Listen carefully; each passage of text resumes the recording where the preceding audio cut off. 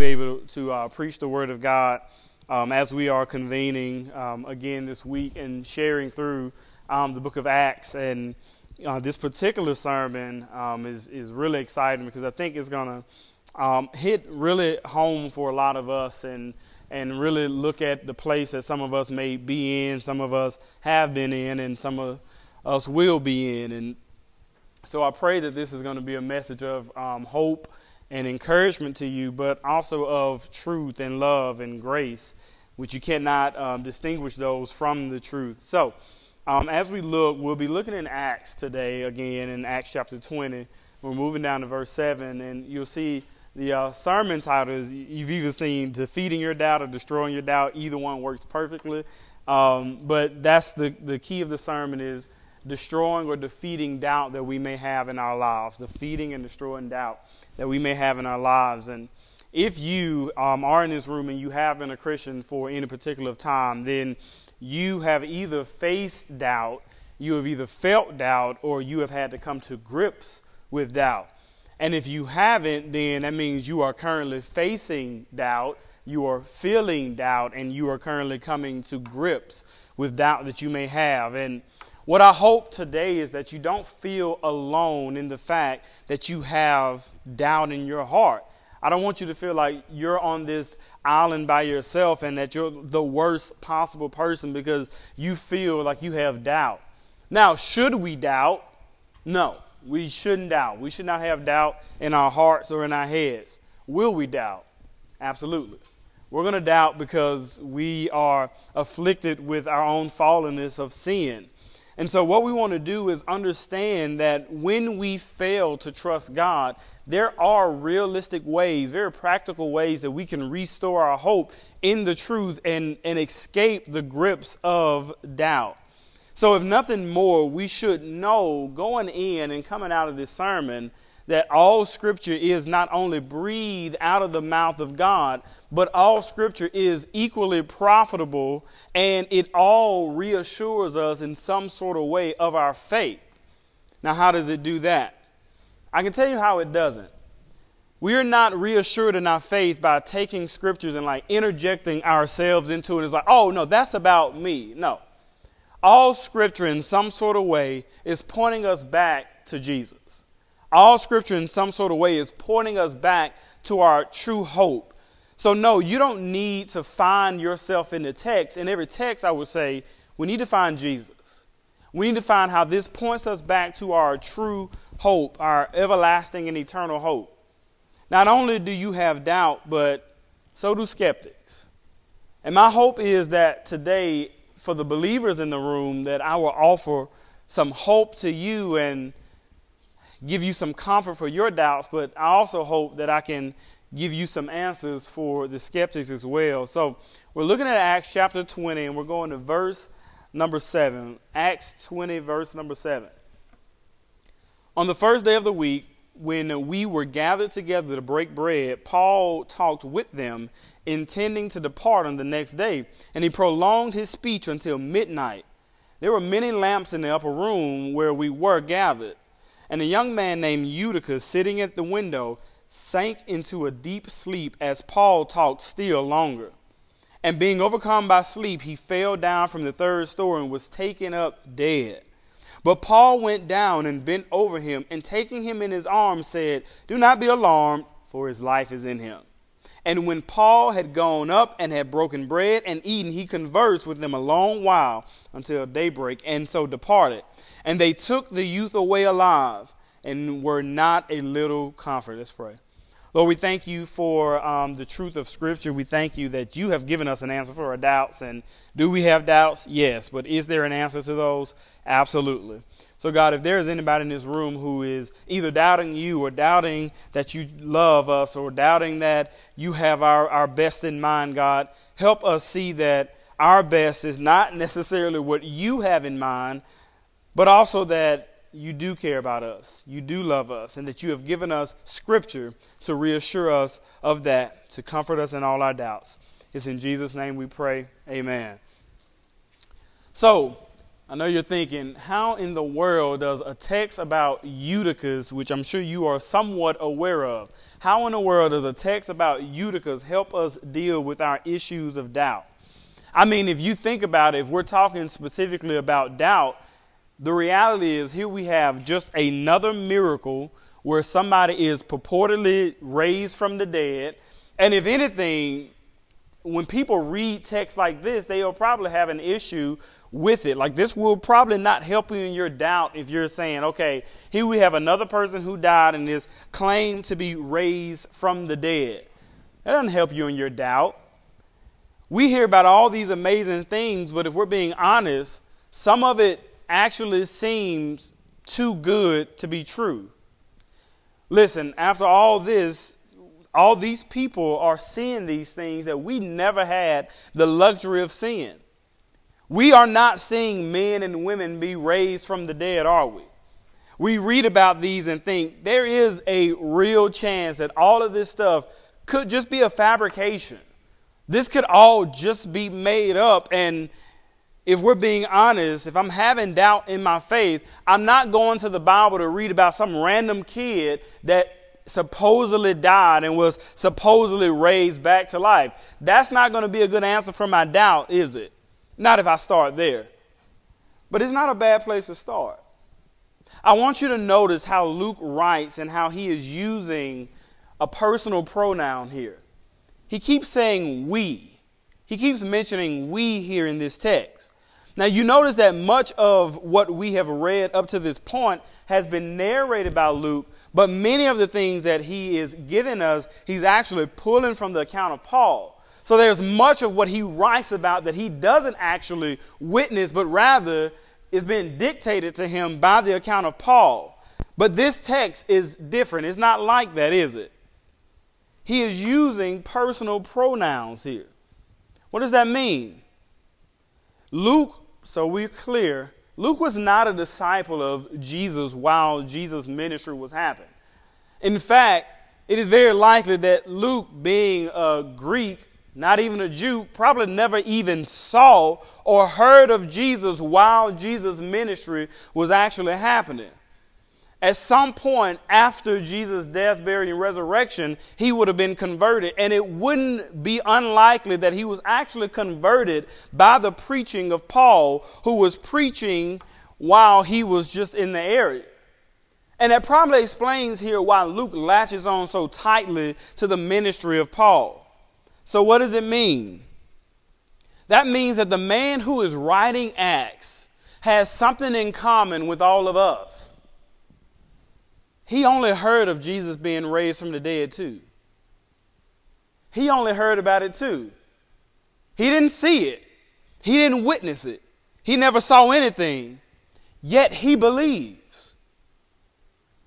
What could take a Greek intellectual physician and make him drop his career for the sake of the gospel, especially the gospel according to a man in Jesus whom he didn't know anything about?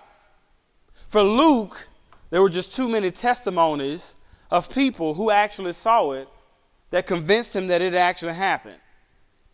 So let me give you some reasons that should destroy any doubt that you have. So our first point today is the historicity of the accounts, the historicity of the accounts. Now that is just a big word to say that these things are historically proven.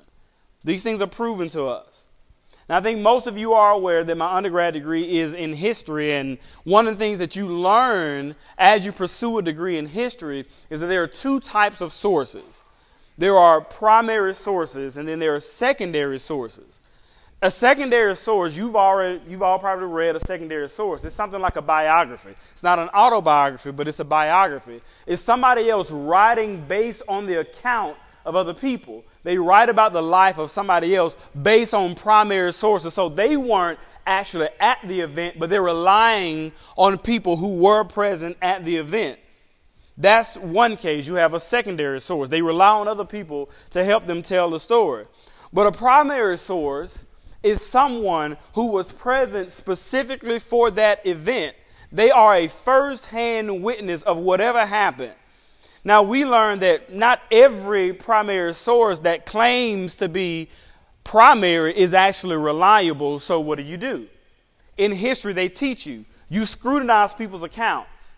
You see it on like First 48 CSI, Law and Order, when they're interrogating somebody and Mike says, they say, Mike, where were you on, this day when so-and-so was killed? Mike says, oh, I was over at Keisha's house. She was having a party.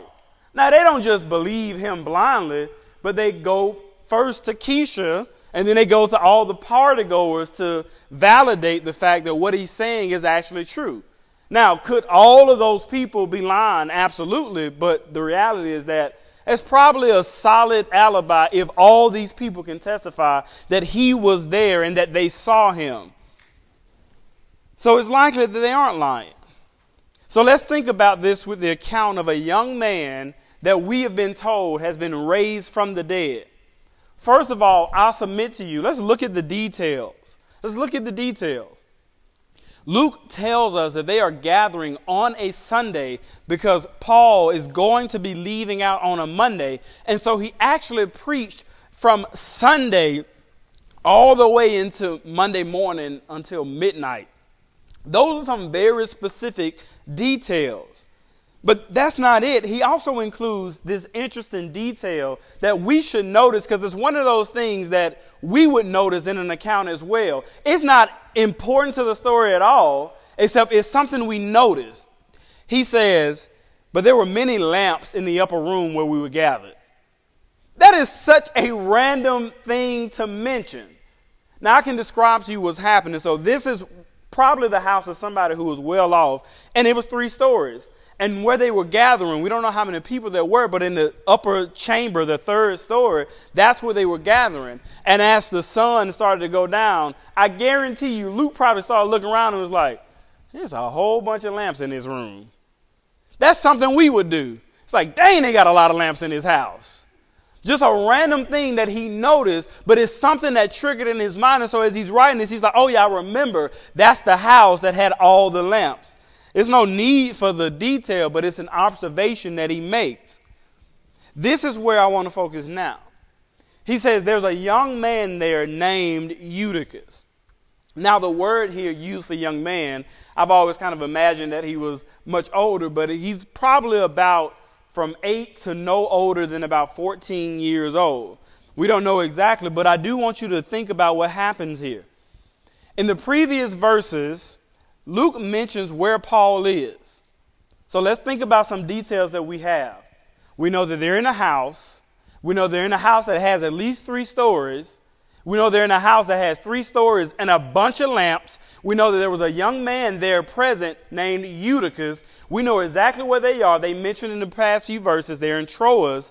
And then he mentions that they are there during the feast of the unleavened bread. Not only do we know where they are, not only do we know that Eutychus was there, not only can we probably pinpoint the house because not everybody had a 3-story house, we also know that they're there in the spring because that's when they had the feast of the unleavened bread. Luke is giving us facts. Luke is giving us straight facts because he's welcoming anybody who's reading this account while all this was still happening, come scrutinize it. I guarantee you there were not that many people with 3-story houses and a lot of lamps in the area of a young man who was dead and was raised. I bet you could have gone right to the house. Why is it important? I want you to think about when these things were actually written down. When they were written down, these people were still alive. These folks weren't dead. When he's writing this account, these people were still around. And even if some of them perhaps had died, you know who probably was still alive? Eutychus. Because he was so young when he was raised back from the dead, he still would have been alive as well. Now, I don't know what, but I do tend to think that we think that people in the Bible days are like dumber than we are now. But you can almost argue that they would have been more skeptical about this account than anybody, specifically if it was coming from somebody as questionable as Paul, and it was coming from this crazy guy who gave up being a doctor to go follow Paul around. Of course they would have wanted to scrutinize this account. These people weren't dumb at all. All you would have had to do is go back to Troas and like, all right, where's Eutychus? That's all they would have had to do. If you get there and they say, who? You who? Automatically, boom, we know it's a lie. There is no Eutychus. And I guarantee you, if this account is a lie, it never makes it into the Bible. Because we would know far beyond that, oh yeah, they made that up, let's get rid of it. But that's not what happens. That's one element. But the other element is that we have to consider that Luke saw it firsthand. Luke did not have the luxury of witnessing much of what Paul did or what Jesus did, but this account he actually did see firsthand. He is our primary source here. He saw a boy fall 3 stories and was dead. Now, some of you may like, maybe he wasn't dead. 3 stories ain't that far. I'm sure they ain't have like 3 stories like we have. Maybe he wasn't dead. But I want you to think about this. I can imagine when he falls, somebody goes, is there a doctor in the house? That's actually probably where the term started, right? It's like, and they're searching for a doctor, and can we find? Wait a minute. Luke is a doctor. So just in case somebody said, well, maybe he wasn't really dead, maybe he just passed out, the person who would have been the one to validate it would have been Luke. Luke was the physician in the house. So we know that if anybody wanted to, they could have gone and found these people to disprove that this was a lie. We also know that the person who was writing this could have said whether or not the boy was actually dead, and he knew he was dead. So the second reason that we shouldn't doubt is that this points us to Jesus. This account inevitably is actually pointing us back to Jesus Christ. Ultimately for us, this is the reminder. We are not just pointed to Jesus because he is raised and a miracle is performed, but it is also in the fact that Eutychus died. Sickness and death and accidents and calamity are all reminders to us that there is sin in the world, and it should remind us of the purpose of Jesus coming in the first place. Now, I've brought this up before, but it's always good to remind you that when he hears about Lazarus dying and he cries, he's not crying because Lazarus died, but it's a reminder that the fact that death and sickness happens is ultimately what Jesus came to do, which is to take away the sin that leads to sickness and death. That he was going to have to endure the punishment that was meant for us on the cross and be our substitutionary atonement. So he weeps for that. So we can look at the death of Cain, or we can look at the almost death of Isaac, or any other death in the Bible, and know that it is a signpost for us, and it is all pointing us back to Jesus. See, in the Bible, death is not just death, but rather death is the reminder of the gospel to us. How does this destroy our doubt? Because if Jesus was testified to us as the Savior, as the Messiah who would suffer for our sakes, without Jesus, then Eutychus is just another tragic death that we read about. But even his death, if he isn't resurrected, shouldn't give us hope, because even if Eutychus isn't resurrected, you know who was? Jesus. Jesus was. David prophesied that Jesus would not see corruption and that he would establish his kingdom beforehand, and it would be an eternal and everlasting kingdom. Now, whether we accept as a fact that Jesus was raised from the dead, we must in some way acknowledge that thousands of years before he appears, he was testified of and spoken about. That even Isaiah writes and prophesies that he was going to be our suffering servant who would bear our sins on the cross. That he would bear in his body the death that was meant for us. Seeing Eutychus die in his own way is a reminder that because of sin, because of my sin, I deserve to die. I deserve death. I have fairly and rightly earned my spot in hell, eternally separated from God because of my sin. That's what death should remind me of. But it's not just that I deserve to die, but it should also remind me, but God. But by the death of Jesus Christ, I have escaped the wrath of God. That's what death should remind us of. Yes, we see a miracle happen, but we have to also remember that at some point later in life, you know what happened to Eutychus? He died. He still died. Should we trust in God any less that death happens? No, because we must remember that death, even death, is a signpost that any way that I die, no matter how tragic it could be, is not the death that I have fairly earned. But every time I stand over every casket, every eulogy that I preach, I'm reminded that I deserve that and far worse. But Jesus Christ on the cross took the penalty in my place. But God.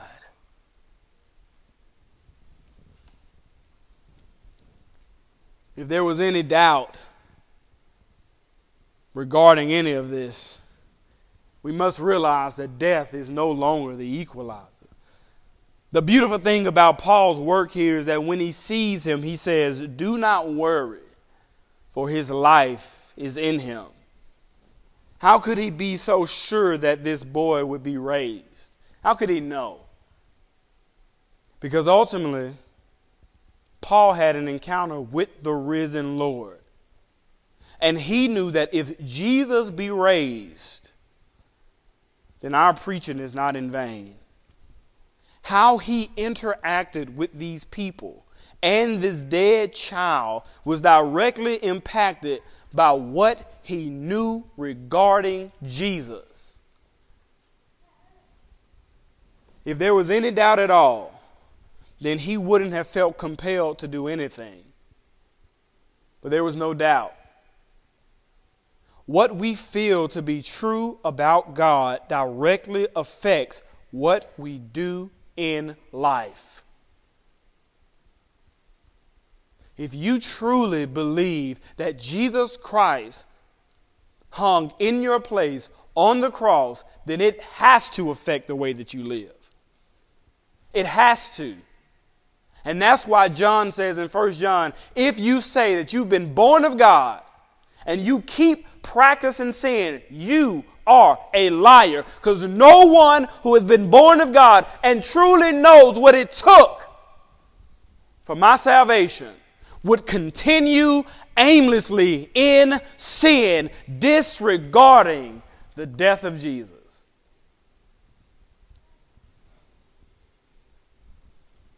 What we feel to be true about God directly affects how we live. Now, listen, I say that, but I need to make this clear. In case we have any Pentecostal charismatic, please don't walk up to caskets commanding those people to come out of the caskets. I beg you. That is not what I'm referring to. What I'm referring to is, how has the way you believe what you know to be true about God, how has that changed the way that you live? And I don't mean in the broad sense. I mean every day. When you wake up, when you have interactions with your family, when you have interactions with your coworkers, your friends, when none of us are around, when none of us are watching, you may say, I trust God, but if you live a life of doubt, you say, well, I don't live like I doubt. If you live a life of sin, you live a life of doubt. That's the truth. Not just doubting that he's real, but you also doubt that there's judgment for our lives. So how does your trust in God shape how you live? I want you to think personally about that. How does my trust in God shape how I live? Maybe I should ask you this. How does your doubt shape how you live? When you read about a man being raised from the dead, does that remind us of how we were raised from the deadness of our own sins? Our third and final point, the comfort of Scripture. The third reason why we should not doubt is the comfort of Scripture. It says, and when Paul had gone up and had broken bread and eaten, he conversed with them a long while until daybreak, and so departed. And they took the youth away alive, and were not a little comforted. Our final reason for destroying doubt is found in the response that the people had here when they witnessed this event. The Bible says that they were comforted. Why do we think they were comforted? Why? They were comforted because they saw that Paul could demonstrate the very evidence that he was, in fact, sent by God, and that the testimony of what he had said about God was being revealed in what he was able to do. Yes, they are grateful that by the power of God, Eutychus has been raised back to life. But now, think about the testimony of the goodness of God they now all have. I mean, think about in that area, all the people who witness it. It's hard to worry, is God able? And you think, of course God is able. Remember what happened with Eutychus. What about if you wonder, hey, does God really care about us like things are not going as well? Oh yeah, I forgot. Remember what happened with Eutychus. All of these people now have a testimony of the goodness of God. They remember, of course, I remember what he did for Eutychus. Of course, if he cares about Eutychus, I know he cares about me. If that can be the testimony of these people here for the one miracle that they've seen, what about us who have the whole recognized canon of Scripture? Think about it. When Thomas comes to Jesus after he was risen, he tells him, look, I see you, but I need proof. I need evidence that you really are who you say you are, that you have really been raised from the dead. I need to see your hands and all the other evidence of your fleshly wounds so that I can know that you truly are Jesus who's been raised from the dead. And then Jesus says something interesting to him. He says, have you believed because you've seen me? Blessed are those who have not seen and yet have believed. What makes us blessed, though we've not seen? Many people think, well, it's not fair. If I could see all that they saw, I know I will believe. They saw Jesus in the flesh, and guess what? Thomas still needed more evidence. You would absolutely doubt. I would absolutely doubt. So why are we blessed for believing? Because we have even more than what they had. They had Jesus being raised from the dead. They had Eutychus being raised from the dead. They don't have the fact that the Old Testament prophesies to us that Jesus was going to come and be the Messiah. They don't have the full, completed Word of God that we have that gives us the full assurance of our faith. We not only have their accounts, but we even have their doubts. And we have all of the evidence, Genesis to Revelation, that Jesus, who was testified to us in the Old Testament, was revealed to us in the New Testament as the true Savior. Let us not forget about the personal experiences that we all also share. All of the wonderful things that we have seen God do in our lives, save the fact that He has redeemed us.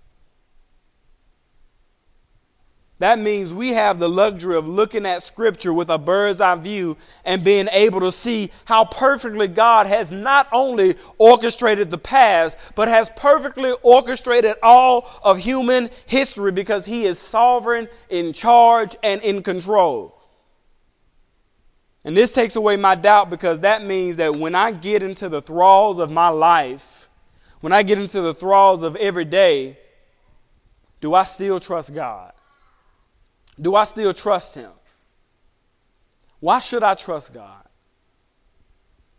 What is the impetus for me trusting Him? Because the Bible tells us in Hebrews that the whole world is held together by the word of His power. That means if God can hold together the whole world by the word of His power, how much more can he do with my little feeble life? How much more held together can my life be if the God of the universe is keeping this whole thing going? If God can get glory out of afflicting the righteous, then how much more should I trust him when I'm afflicted? If God can get glory out of bruising Jesus, how much more should I trust him for bruising me? If God can get glory out of the persecution of the saints, how much more should I trust him for persecuting me? If you are having doubts about where you feel like you are in life, if you're having doubts and if you're unsure about if God cares or not, I want you to remember this. Just remember this and we're done.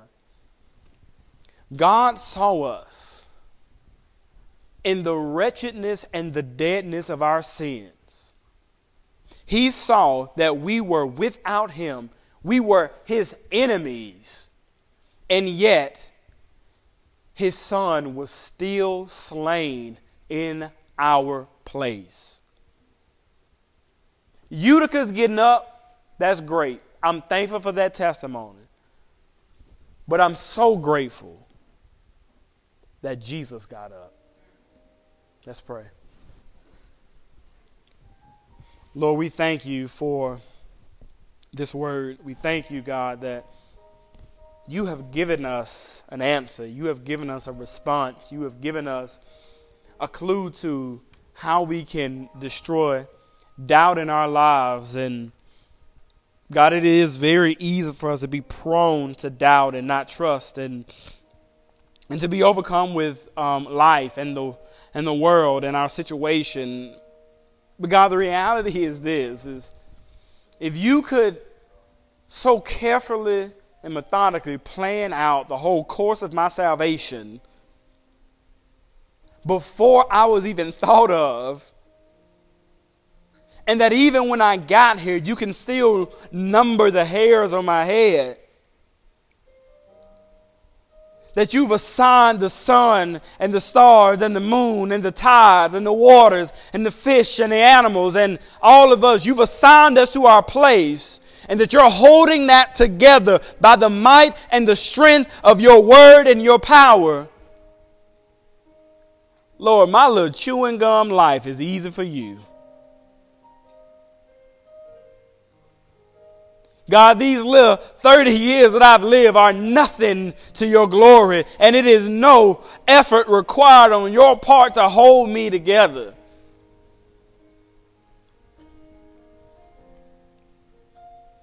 God, every bad situation, every bad circumstance, every sickness, every calamity, every tragedy, it's a reminder. Not just that sin exists, but that Jesus came to take away the sins of the world. And that's the only reason we have to hope. That's the only thing that we can use to destroy and defeat doubt. So God, I just pray as we will go on our journeys through the rest of our weeks and face different challenges, that you will remind us, God, that you have taken away any cause, any reason you've given us for doubt, and that we can wholly and fully trust in you. God, I just pray that this has spoken to the myriad situations specifically, God. If there's anybody struggling with doubt, struggling with reason, struggling with cause, that you're answering that today. It is in Jesus' name we pray. Amen.